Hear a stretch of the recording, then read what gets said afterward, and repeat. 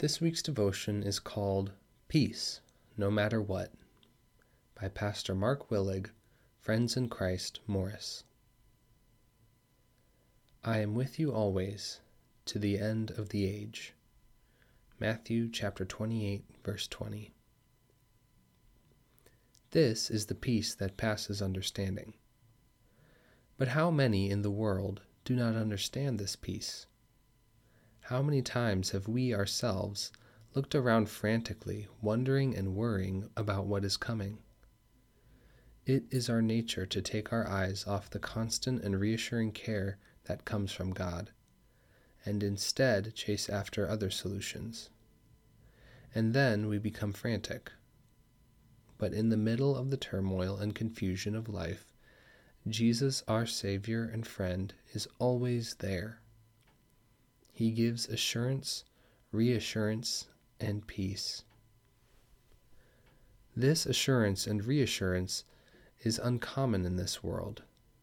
It is unlike anything else, and different from any other experience. In fact, Jesus himself told us this: "Peace I leave with you, my peace I give to you. Not as the world gives do I give to you. Let not your hearts be troubled, neither let them be afraid." John chapter 14, verse 27. How can he give such peace? Well, he is the one who has won the victory. Think through all the troubles you have ever lived through. Is there even one of them that Jesus is not able to deal with? Jesus said, "In the world you will have tribulation, but take heart, I have overcome the world." John chapter 16, verse 33. That is why the Christian can have peace, no matter what. Because Jesus is living, no matter what, and he is with us, no matter what, and he gives promises that are and will be true, no matter what. If we were to try to attain peace through calming ourselves, through finding security for our soul and safety for our lives, or through all the different kinds of meditation practiced all over the world, we still would not find the extraordinary peace that there is in Jesus.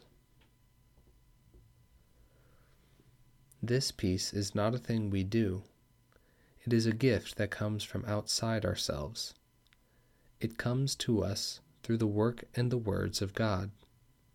It is established and founded in the cross of Jesus.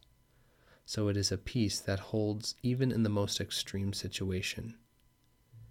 It is confirmed in the opening of the tomb and Easter morning rising of Jesus. So it cannot be undone as long as he lives. And it is given in the words and promises of Jesus. So it is a peace that reaches as deep into the soul as the Word of God reaches and touches. The peace and the strength of the Christian come very simply through Jesus' words.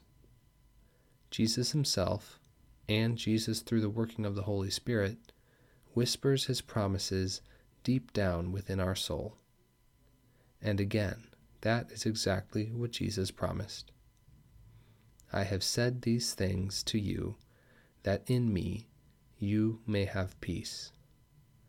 John chapter 16, verse 33.